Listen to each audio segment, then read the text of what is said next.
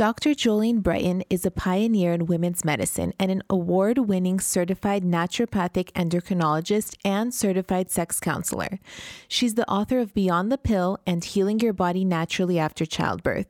She just launched her new book, Is This Normal?, to help us understand our body and identify hormone imbalances that we can treat naturally. She's a fierce patient advocate, empowering women worldwide to take control of their hormonal health. Doctor said you got PCOS. Now go on, girl, just lose some weight. Till I took the symptoms into my own hands and reversed them naturally.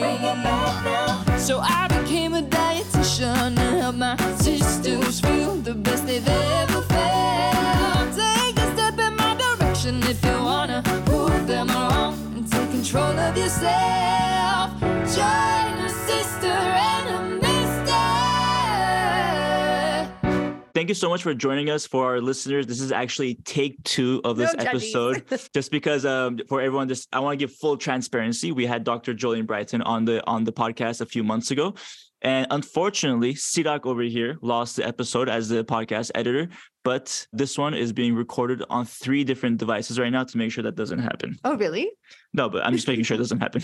Awesome. Anyway, let's start talking about your new book, Is This Normal? We really want to know what motivated you to start writing this book.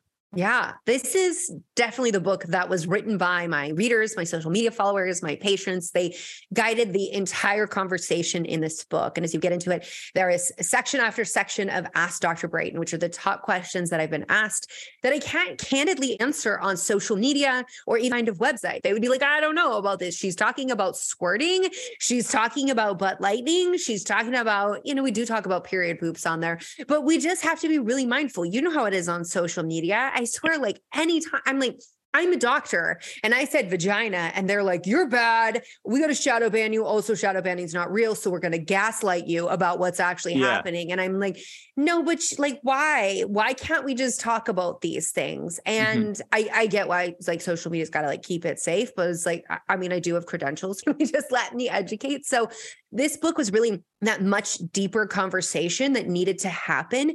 And the protocols that I can bring in, it is so hard when you have a character limit or, you're even writing a blog post and get the nuance, the full conversation and give the full story. Plus the book also has tons of visual graphics. If you caught the, is it PCOS or FHA graphic, functional hypothalamic amenorrhea, that was born out of how many times I've seen patients whose doctors were like, oh, you just have functional hypothalamic amenorrhea. And it's like, nope, you have PCOS. Before we move on, can you clarify the difference between PCOS and functional hypothalamic amenorrhea? Because I don't think we've ever covered that. And I think that happens to a lot of people. It's misdiagnosed. Oh, yes. So with functional hypothalamic amenorrhea, like PCOS, it's a diagnosis of exclusion. And the most common reason women experience this is from a caloric deficit in the face of energy expenditure, and they don't match. So, right, this is the eat right and exercise mantra. Like if you want to lose weight, just go into caloric deficit and train more. And that's maybe fantastic advice for someone who isn't cycling, like a man or a postmenopausal woman. But if you are cycling, that is sabotaging your hormones. So functional hypothalamic amenorrhea, very common to see in athletes, their period stops. PCOS, very common to see the period stops. And where doctors get it wrong a lot of the times and things get confused is that there is this old way of thinking about PCOS where it's, if you have PCOS, you must be obese. Like you have to be overweight. Like you're struggling with, central adiposity, visceral adiposity. So you have body fat in the belly. Like you have to look a certain way. And you may very well have PCOS and be lean and be athletic and have the body type that looks more like someone who might have functional hypothalamic amenorrhea. So having that lower body fat percentage. And so the causes are very different. One is you are overstressing your body. And the other is that we've got inflammation, insulin dysregulation, gut dysbiosis, like this. And why am I listing so much stuff? Because we don't know exactly what causes PCOS, but we know there's this association with all of these hormonal factors, these metabolic factors, and what's happening in the gut as well. Does that make sense? Yeah. And a lot of women with PCOS struggle with getting their periods regulated. And then they're like, is this normal? Or I'm an athlete, it's okay. Or maybe I have PCOS, but it's fine. I'm not overweight. And this really ties into your book. I can see how somebody would ask themselves this. Your book is split into 3 parts. And the first part is your sexual self. The second part is your cyclical self. And the third part is your 28-day program to bring your hormones back into balance. Mm-hmm. Tell us a little bit about why you created these 3 parts for your book. What conversation are we not having about women's bodies? It falls into like the cyclical aspect, but the sexual aspect's a big one. And in fact, when I set out to write this book, I was like, okay, here's everything we don't know about our bodies. And then I'm going to have a chapter about sex. Like I just laughed like that. I thought I could have a chapter about sex. And I went through all of the questions. So I've been doing Ask Dr. Brighten on Instagram since like 2018. So I started going through archives and looking at all of these questions and then going through like what do readers of drbrighten.com write in and realizing like this is no different than what I'm actually getting. There is like rarely a consult with a patient where sex is not a question. And I'm like, wait a minute, there is this theme that is being missed. And it felt really silly to me because I was pursuing my sexual counselor certification. And so I'm like, why were you missing that, that like big theme that was happening in everybody's lives? And when I actually did is I went and I wrote out all of the topics of the book so this is part of my writing process. I write them on 3x5 cards. Like what's the big process and or the big topics. And I threw them all on the ground. And I remember just standing above them, walking around. This is like in my workout area where I'm doing this and walking around and looking at them and just being like, we're putting sex first. Like it is your sexual self first. It is such a big topic.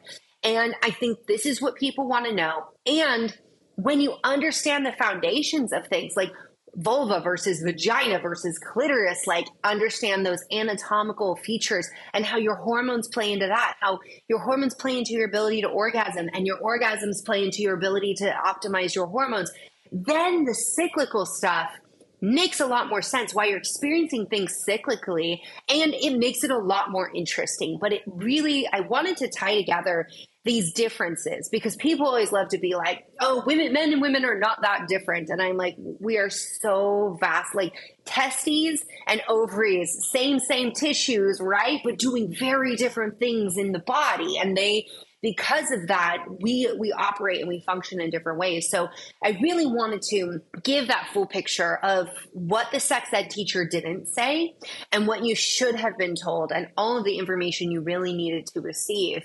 And, it's just interesting as we're talking about PCOS and we're talking about women you said are like, oh, it's fine. Like I'm an athlete. I lost my period. Like no big deal. And there have been early readers of the book like yourself who have been like, whoa, ovulation matters when it comes to sexual health. Like ovulation, so anovulatory states of being, which is, what we talk about, functional hypothalamic amenorrhea or PCOS, when you don't have a period, it's because you're not ovulating. That is associated with lower sexual satisfaction. Sexual dysfunction even is what the research will call it. I don't like dysfunction as much as like adaptation. Like these things are sexual adaptations to what's happening in the environment. But when you sit back and think like the way we have been taught about our cycle is always about the period, very rarely ovulation unless you want to get pregnant, and how everybody's like ovulation is no big deal. But wait a minute, it actually is. We were just having this story series last week on our Instagram channel too, where we talked about, we were talking about inositol and the benefits of inositol. And we were getting questions like, oh, but why would I want to ovulate? Why would I want to be fertile? Or even like, why would I want to get my period back? I don't want my period. And this, of course, goes back to improper education that was given to a lot of women with PCOS or women in general. They're not told the importance of getting their period, the importance of ovulating, not just for getting pregnant, but for your entire body's health. So that's something we're so glad you're spreading with this book and with your all your social media channels. Well, I'm so glad that you're talking about it. I think we need so many people talking about it because, But in part, this is born out of the concept that, ovulation is the biggest threat to us advancing our career. Ovulation is the biggest threat to us, like, achieving our goals, because an unintended pregnancy, listen, as a mama too, I will tell you how disruptive these small humans are. They're very disruptive. Like, I shared actually on my Instagram yesterday of, like, behind the scenes, like, the book is coming out soon, and all I can do is, like, roll out of bed. I am a mess right now. I don't look like a mess because I was going to come see you guys. So I was like, get your makeup on, look like a human again. But I'm, like, still in my pajamas at like 2:00 in the afternoon because I'm like, all I got in me is, like, I got a mom, and then I got to do this, like, book stuff, and, like, that's it. So I definitely get that. And it's also this concept of, like, how birth control has been marketed by the pharmaceutical industry, and how, I mean, that's a whole nother topic, right? And how that ended up into medicine. And so the central theme of it is, like, ovulation is optional. And I love that. I love that for us, having the option of whether or not to ovulate and whether or not to get pregnant. That's great. But we do have to talk about the nuance of how important ovulation is, how important these cyclical hormones are. And when you stand back and you think about what is happening around ovulation, I found this really interesting study while I was writing the book. And it said women have about a 5-6 day sexual phase of their cycle. We should call it the sexual phase. I didn't have to read anymore. Like, I was into the abstract, and that's all it said. And I was like, they're talking about ovulation. Like, that is ovulation. I know this.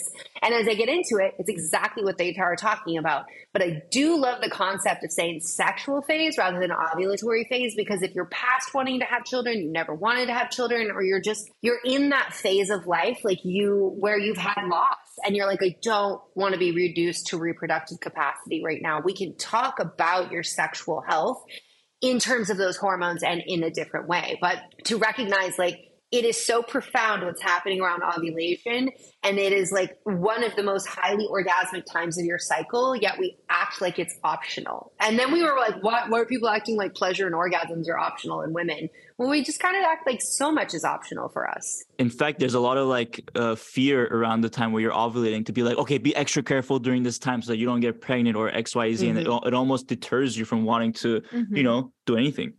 Yeah. Okay. So it took a lot of research for people to even recognize that. So I just want to say applause to you, like really, truly, because when I explained this so there is a model called the dual control model that two researchers came up with, and this was Bancroft and Jansen, and they came up with this dual control model, which their analogy is to call it the gas pedal and the brake pedal. And these are basically sexually exciting things, and then things that are inhibitors.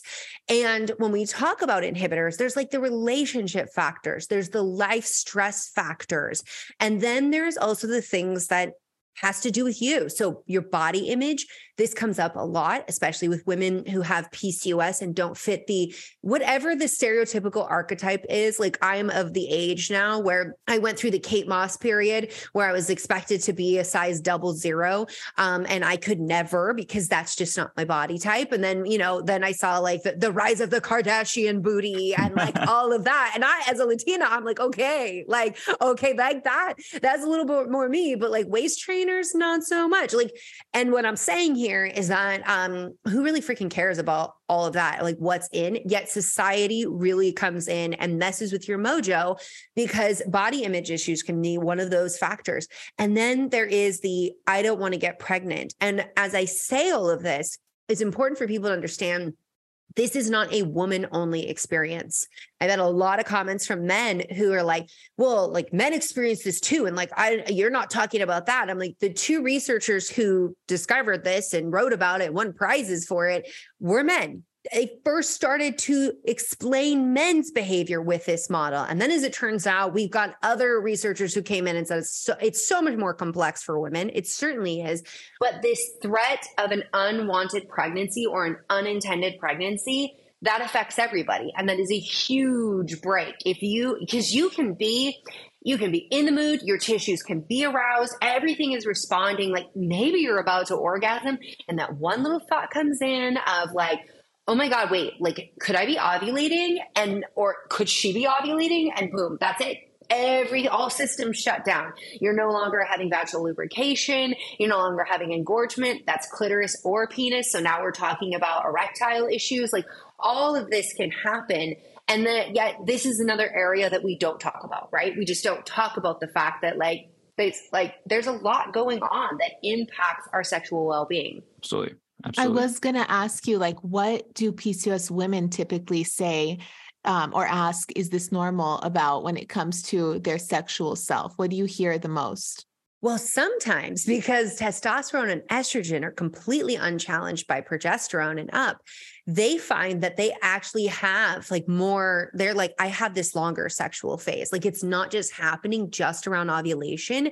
Like it feels like it's a little bit longer. And is that normal? And that is because progesterone is going to basically diminish your ability to process the stimuli in the same way. So you get these sexual signals from the environment. Yes, it can be from your partner, but it can be your own thoughts that you're running. Testosterone loves to make women's brains, along with its ally estrogen, fantasize more, but you can be getting sexual stimuli. You might be scrolling through, there's the TikTok, the lumberjack man. I had someone send me that and they were like, have you guys seen the lumberjack man? I've seen it. I don't think Tyne has seen it. No, just splitting wood. Just the guy cutting wood. When did you see it? This comes up randomly. I'm like, oh, this guy's impressive. I want to keep watching it. You do want to I to say that I'm like, feel like, man, society would tell me something's wrong with me because there's people sending this to me being like, I see this and things I am lubricated, things are changing in my body.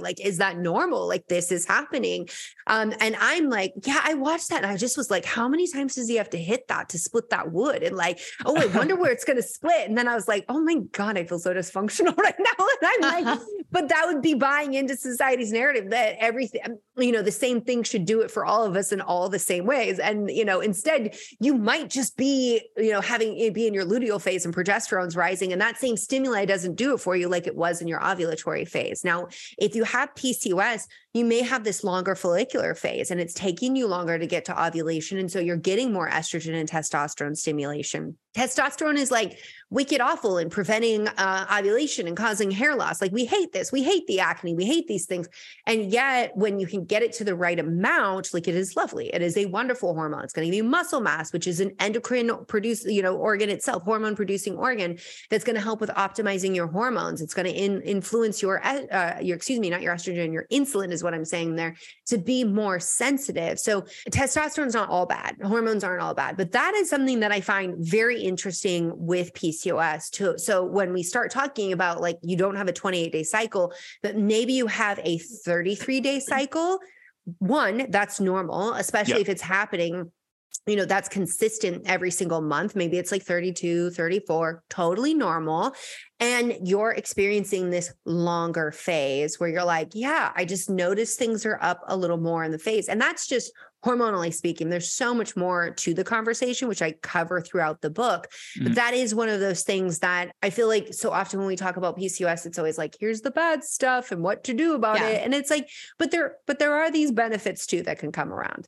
Yeah. I also hear of women saying I have such a low libido, and of course, it's related to hormones and the fact that sometimes they are just flat and not working properly in our cycle. Mm-hmm. And also, like you said, body image issues and all of the side effects of having high testosterone and PCOS that kind of just turn you off and make you feel not yourself, Yeah, no, you're absolutely right about that. And when you consider that PCOS, if you have the inflammatory component going, which a lot of people with PCOS are inflamed, that inflammation left unchecked, it's going to take your testosterone into estrogen. So with that, I'm talking about there's the benefits of testosterone, right? And then we're talking about high testosterone, but if we start pushing things also, so we get into a higher estrogen state, we never get that progesterone to oppose it. That can leave us bloated and cranky and feeling irritable, just not feeling good in our body overall.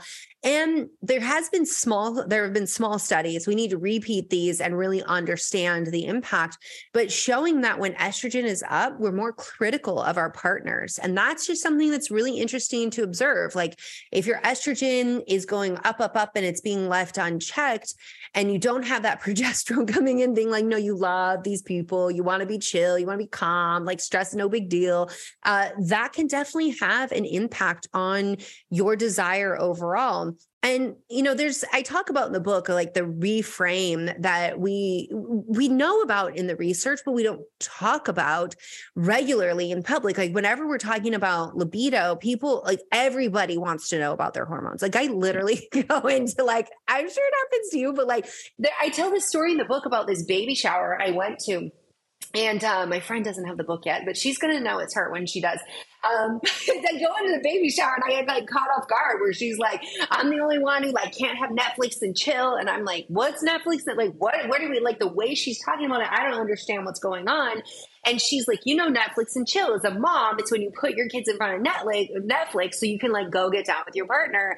And I was like, it's not that. That's not Netflix and chill. Like when people are saying like, oh, you want to Netflix and chill? It's like, oh, you want to come over and hook up. It's just what it means. But like apparently moms have adapted. Like go moms. And yeah, if that works, that would like, I'm just like TMI here, but like that would never work for my children. They would be like, oh, well, one of them's like almost 2. So he would just be like, Mom, Elmo, you got to watch Elmo with me or something. Miss Rachel's on. And like Miss Rachel's not putting me in the mood. Okay. That's not for me. We love Miss Rachel.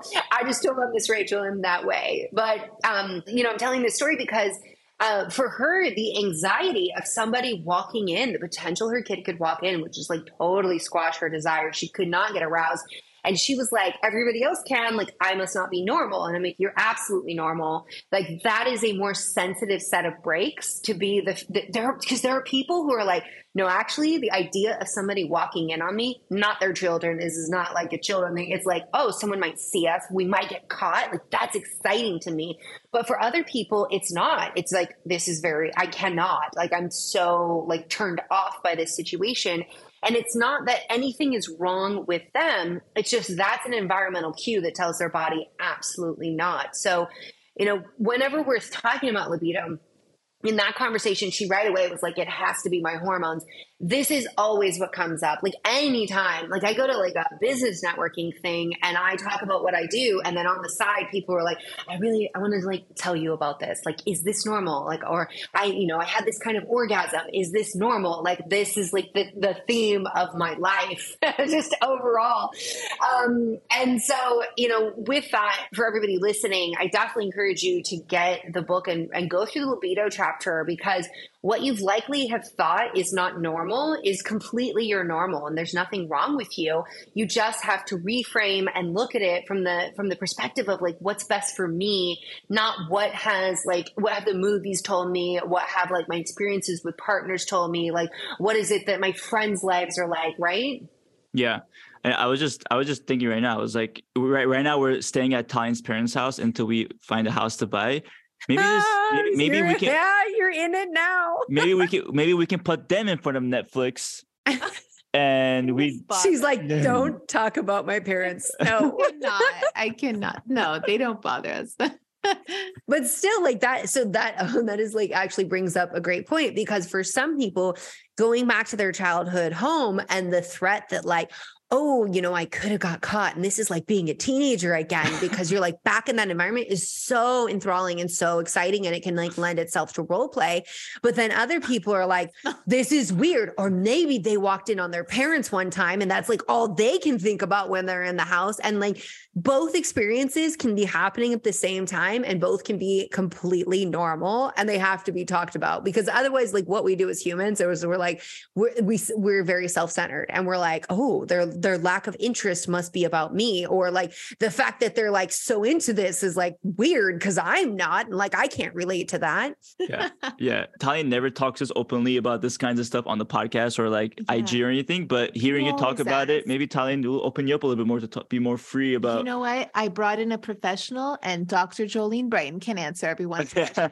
Okay, I'm a dietitian. But I do talk about a sex diet in the book. So oh my gosh, what is it? Oh. Tell us.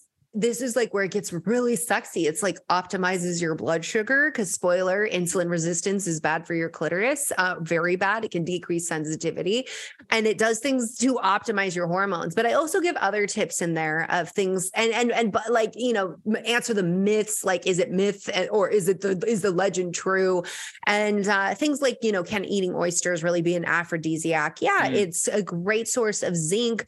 Plus, like, if you think about how mindful and present you have to be with oysters and like the setting you're usually in, it's very rare that you're just like, hey, it's like Friday night, let's just like go swing by and pick up some oysters and like crack it in front of the TV. Like it's usually like a thing, right? And so there's that whole experience. I talk about things like citrulline that's found in watermelon rinds. So eating pickled watermelon rinds, or, you know, I just feel like there's just like so many creative people on the internet that I just like, TikTok is like one of the best things to happen in terms of my creativity and like what we can do with watermelon rinds. Because when I recommended that in the book, I was like, oh God, I'm going to have to like come up with a recipe for this. And then I started like searching and I was like, literally, there's so many recipes. Oh, yeah. It's done. Check the box. Like, yes. Yeah. Saffron is another one. You want to know why this spice is so expensive? My goodness. Not only can it help with menstrual cramps, it can help with your PMS, but it can help with your sexual desire, your sexual function, your sexual satisfaction. And in people who are on SSRIs, which serotonin can shut down your ability to get aroused, but also it can delay time to orgasm, which is super frustrating for some people. It's when people will get in their head and be like, what's wrong with me? Why is it taking 40 minutes? Because serotonin is messing with you. And that is like, you know, rather than jumping off the medication, you can have a conversation with your doctor about alternatives or about trying saffron. Saffron has been shown to help you overcome that. But yeah, all this time, I'm like, why is this like little red stringy things in a tiny little jar, you know, you come across and you're like, this is so expensive. And I'm like, because it literally has like this secret power to unlock like the loins and like your period problems. No way. I've also seen how saffron is extracted and it's a really, really tough process. Yeah. So I'm sure that too, like that plus how much people need it makes it very expensive. I'm sure it's the processing part, but I just think it's more interesting to frame it that way. Yeah.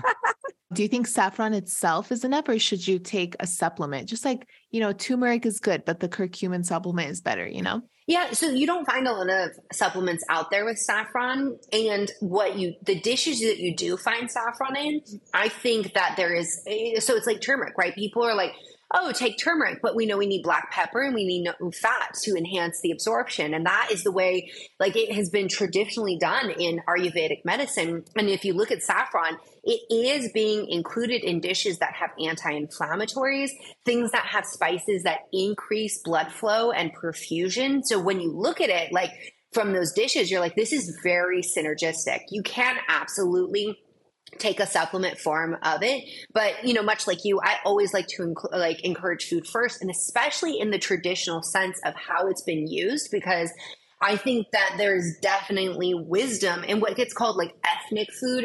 Because we're like in the United States, like the number of times I preach that Mexican food is a health food, people are like, no, it's not. Have you seen Taco Bell? And I'm like, I just can't even look at you right now that you just called Taco Bell Mexican food. So for people who don't know, my grandmother's from Mexico. She owned a Mexican food restaurant. And when I was growing up, like that's where I was. But like when I talk to people about the fact that like, yeah. So like the vinegar based, like pickled foods and getting those in before like you actually eat the meal. Like, wow, who knew? It's so good for your blood sugar. It's so good for digestion, like all of these things. But so it's just to say, like, when you look at how these foods were traditionally prepared, like there's a lot of benefit going on. And I think we're not even there in the research yet. Like research doesn't typically go, what happens when we combine all these things and what's the synergistic effect? They're like, the one thing does one thing. And that's usually because it's like, can we make a drug from that? So that's the way that things go.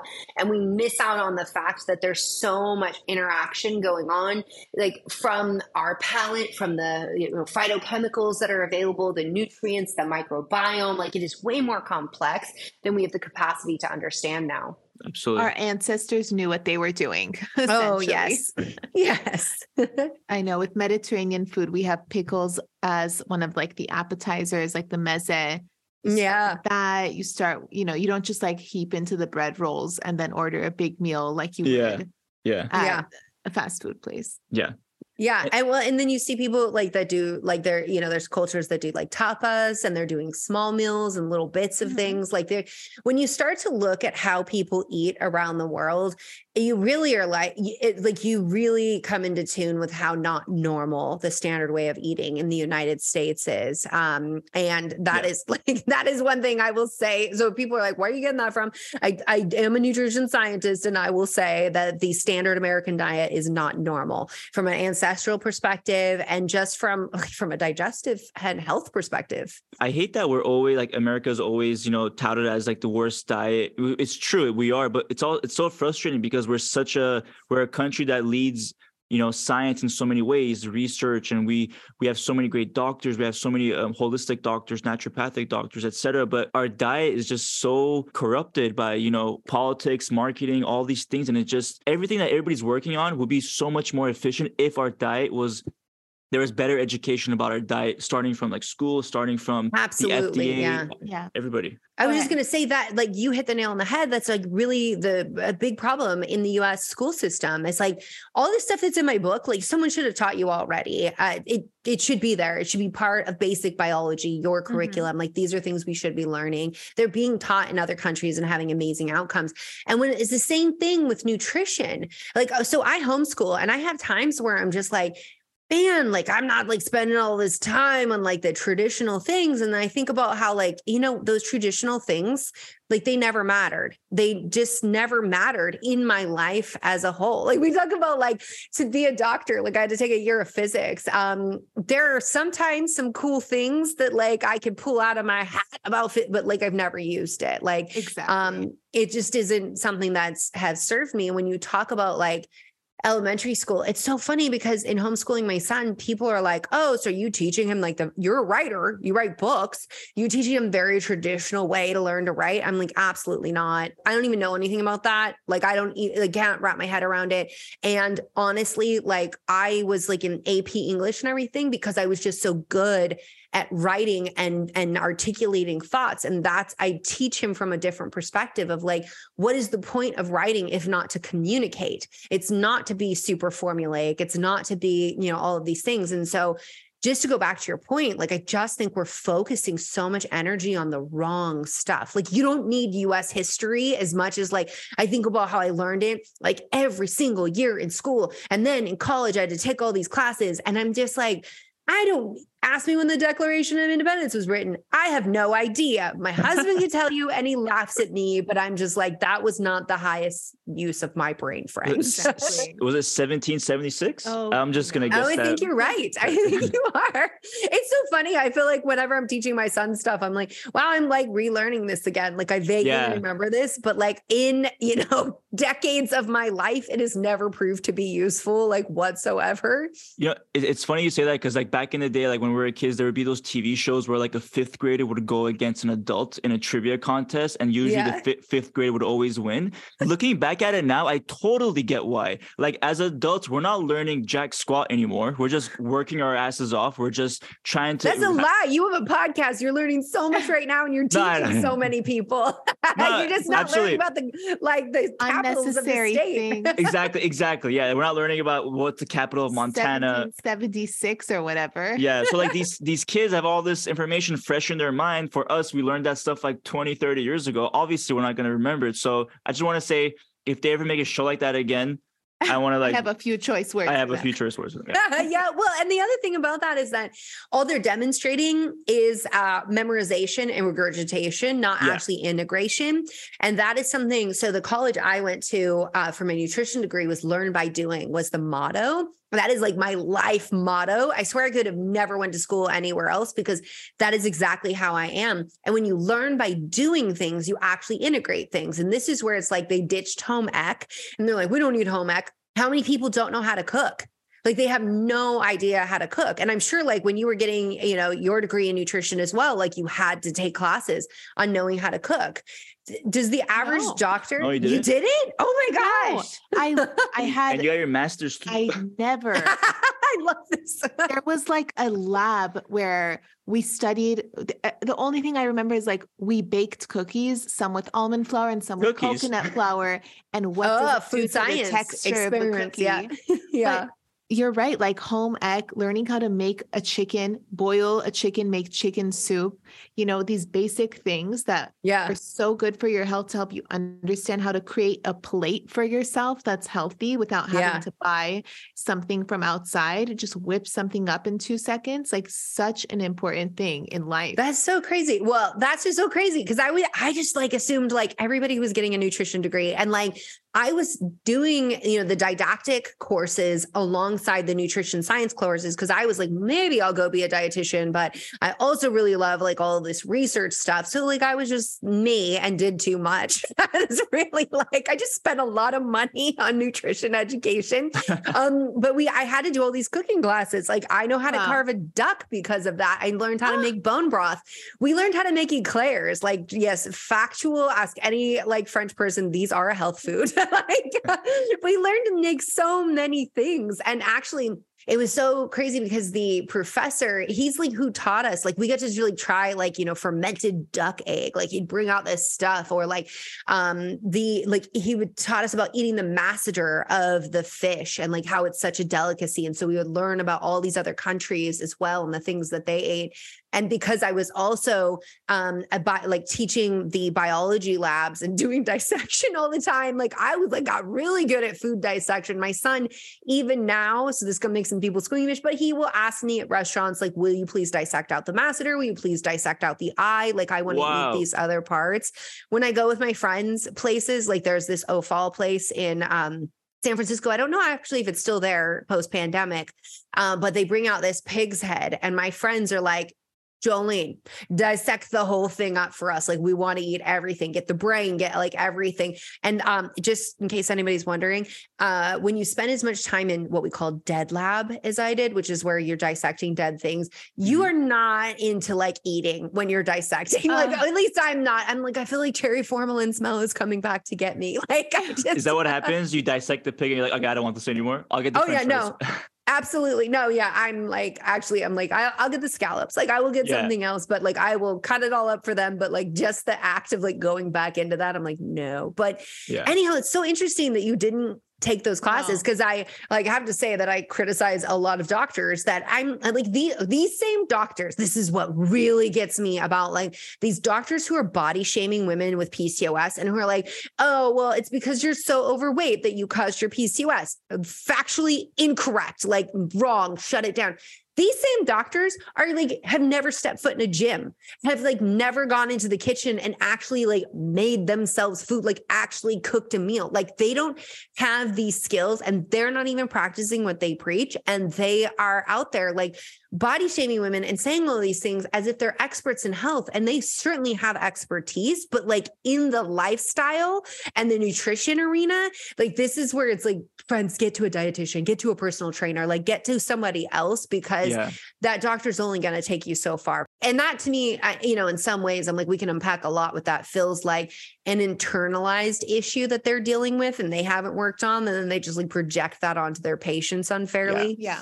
It's such a great point you made about doctors or like anyone who gives out informational health or quote unquote expert advice without actually following that advice. Like sometimes like my friend will be telling me like, oh, why are you taking fish oil? Why are you taking multivitamin? It's all, you're just pissing it all out in your pee. It's just expensive pee. I'm like, you're giving me advice. You're giving me advice. You don't do anything to manage your health. My guy friends would always do this. So you have the picture of health yourself. Yeah. And you have so much to say about a subject that you haven't done your own research on. Yeah. And then this kind of spreads so much information for PCOS women too. And then that's where your book comes in, where they're like, this, and this, is it normal? Or am I the one that's crazy? Is something wrong with me? Yeah. And I mean, that is why your book fits so perfectly in every woman's life, honestly. And you digest like complicated subjects into normal, understandable sentences that make it fun to read and learn about ourselves. And all of your books have this like common theme going through them of compassion and education and just simplifying complicated subjects that are intimidating. I'm loving and this being funny, right? I'm funny, right? We're investing. Entertaining. Publishers Weekly like reviewed the book, and I have to say, like, I'm so grateful for the review, and they were like, oh, it's, you know, it's a very inclusive, like they had all these positive things to say, and they're like, and then there's like one line where they're like, and she's sometimes funny or sometimes humorous, and I'm like, sometimes. I'm hilarious, always, yeah. And I see, they're true. Like, there's some things that are not funny. We shouldn't be making jokes. Sure, yeah. But sex is funny, and it is awkward sometimes. So like, we have to giggle. Yeah, we have to make it something that's normal to talk about, not just like this, you know, stigma. Yeah. I was going to ask, your books are behind you. Are there two different covers to your books? Yes, I am like obsessed with both of these covers. So one, the hot pink one is the US one. I was actually on an Instagram live, and I was like, it kind of is giving that, like, you know, punk pop princess kind of vibe. Yeah. And I didn't get that before until I saw it next to the UK one. And the UK one, they also just like nailed that cover, like straight out the gate. It's so beautiful. And everybody's like, which one is your favorite? I'm like, it's like having children where like they got the same insides going on, but they look different. And you like love them both like so much. Like, I mean, when so the US one is hardcover, it's embossed, it is beautiful. When I pulled it out of the box, I was like, oh my God, like this is so gorgeous. And when the UK one showed up, I was like, oh my God, like, and it's a paperback. They're starting paperback in the UK. And it was also just like a moment of like, this is so gorgeous, but it's very funny because, and anyone listening, you can go find the reel and vote on it on Instagram as well. But to see people in the UK who are big mad because they want the US one, they like the way it looks better. And then people in the US are like, how do I get the UK one? Because that looks better. And I want the one that looks better. And I'm like, guys, it's got the same stuff in it. Like, but just to see how people are just like, so drawn to one thing. It's so interesting because the US one, people are like, it's fierce, it's unapologetic. I'm like, yes, it is. And I think it fits the current climate very, very well. And the other one, they're like, it just feels so much more soft and inviting. And I'm like, it's so interesting that like, whatever the energy you seek, like that's the cover you gravitate towards. And you're going to get both of those vibes in the book. I think it's going to happen for you. I mean, if I had to vote, I mean, I'll put my vote in right now. I would vote for the UK based one because I can see it looks like a woman's. Yeah, it's a vulva. Oh God, see that. No, but I'm saying, no, I like the creativity and like I like how, you know, you use that creativity for the book title. The cover. And yeah, I think that's my favorite. What's yours? I think so too. That's really creative to make that. It should be like a logo too. I like it a lot. The O on the "Is This Normal" is where the other hidden vulva is. Oh, yes. Yes. So, and it's like much more subtle. I think the intention was like to make it okay for Walmart and Target. It's not so, I feel like the UK one is like also passable, but it's very funny because I was speaking at a conference there last year and my slide deck, like I was talking about biohacking the menstrual cycle and talking about different things that it can affect your hormones. And it was so funny because I had like sex toys on there and lube and like in my slides, and people were like, you're not familiar with the Brits, are you? Like, we're much more reserved than this. This year I'm going back and I'm talking about like your sexual, like your sex life across your cycle and your hormones and through your life cycle and like how to optimize all these periods of your time, not the period, but yeah, we'll talk about that too. And I'm like, but I don't know, I'm coming back. I feel like it's like even more in your face. And then I get this cover and I'm like, but that's just like straight up. I mean, that is like vulva, like labia majora, labia minora, like they're missing the clitoris. I feel a little bit sad about that, but I also am like, aesthetically for the vibe, I think like, you know, they had to do what they had to do, but I feel like I need bell bottoms. Like I need to get bell bottoms with them. Like, oh my God, that's so funny. They have their own era. Like the US one's like early 2000s. And then my husband, he saw the UK one and he's like, I don't know. It's like the key party days. like the 70s, like you're feeling the 70s. And if people do want to buy the book, where should they go like today? If they can pre-order or get it now? So you can get the book anywhere books are sold. You can find it on Amazon at your local bookstore, and you can find it at Barnes and Noble. So you'll just, shop around whatever works for you in your area and support your local retailers. I will definitely shout them out. And then if you are in the UK, Australia, India, other parts of the world, the book is available as well. You can check Amazon, you can check Audible. I read the audiobook, so you can hang out with me for like 15 hours. Oh, amazing. So that's on Audible. Yeah. I love when authors actually read their book, and I hate it when somebody else reads it just because you don't get the same like passion. So I love that you read your book. Yes, it was very scary for me. I was always that kid in school who like had panic over having to round robin read out loud. I still shout out to every teacher. If I ever see you, I will definitely let you know how much you traumatized me. But I did it. And I'm so glad that I did, because my last book, Beyond the Pill, I didn't read it. I didn't have a choice. My publishers were like, we're going to go with a narrator. Like, we just want to turn this out really quick. And the narrator is a beautiful narrator, but like they read it like it was a theatrical performance. And so the jokes did not land, and it didn't sound anything like me. And it felt bizarre to hear my own book. Like, I tell a story about my vagina and like it's coming out of someone else's mouth. And like, that feels bizarre. So this one, I was like, yeah, when they gave me the option, and all of my friends are like, you're crazy, don't do it. It's so much work. And I was like, I'm going to do it. I'm going to do it because I'm scared. And in our house, our family, we just have a saying, like, you just do scary things. Like, if you're scared, you just do it anyways. And so I did, and I'm so glad I did. And for people who are audiobook people, you will get 2 parts where, there's a whole scene with like when Harry met Sally and she fakes an orgasm. And I had to say the yes, yes, yes in the right way. Like, my producer was like, you cannot just read yes, yes, yes. And I'm like, yeah, but like, I don't know how to do it like they would in like those special kind of movies. And I don't want to do it that way. She's like, we got to find a bridge here. I'm like, okay. Like, she's like, we're going to bridge those 2 worlds. It's going to be professional, yet like you have to perform it. So there's funny parts like that like, I'm so glad that I got to experience, and I get to be there with the reader on the journey. And and I just want to hear where people are laughing, because it was hard to get through at times, because me and the producer would be like in tears, like having a moment. I'm like, did I write that? Because you can write it, but then when you say it out loud, you're like, I really said that. Like, I said that, and I have to say it now. How long did the process take to do the voice recording? Was it like multiple weeks or a couple of days? Yeah, it was a couple of weeks. We went, we didn't go 5 days a week, and it's about 6 hours. That's about all your voice can really hold up to do. I do have to say, so for people who are into hormones, when you are around ovulation, your voice sounds the best. And people like identify voices of women who are ovulating to be much more attractive. So they're like, cannot see them. They just listen to them. And they had to get this scheduled, and it was like right after Christmas. And I was like, please, please, please, can we do it like this week, when I knew I was ovulating? And they're like, this is the only time we can do it. And I was like, literally started my period that day. Worst day for your voice. Like all the hormones drop. Vocal cords is not the same. But what I will say is that because the process like extended on, you will hear my voice improve. It will become more lovely as you go because I'll of my pay hormones. attention. Yeah. I'm going to pay attention to that. By the last chapter, you'll be like, oh, this is very different person talking. Yeah.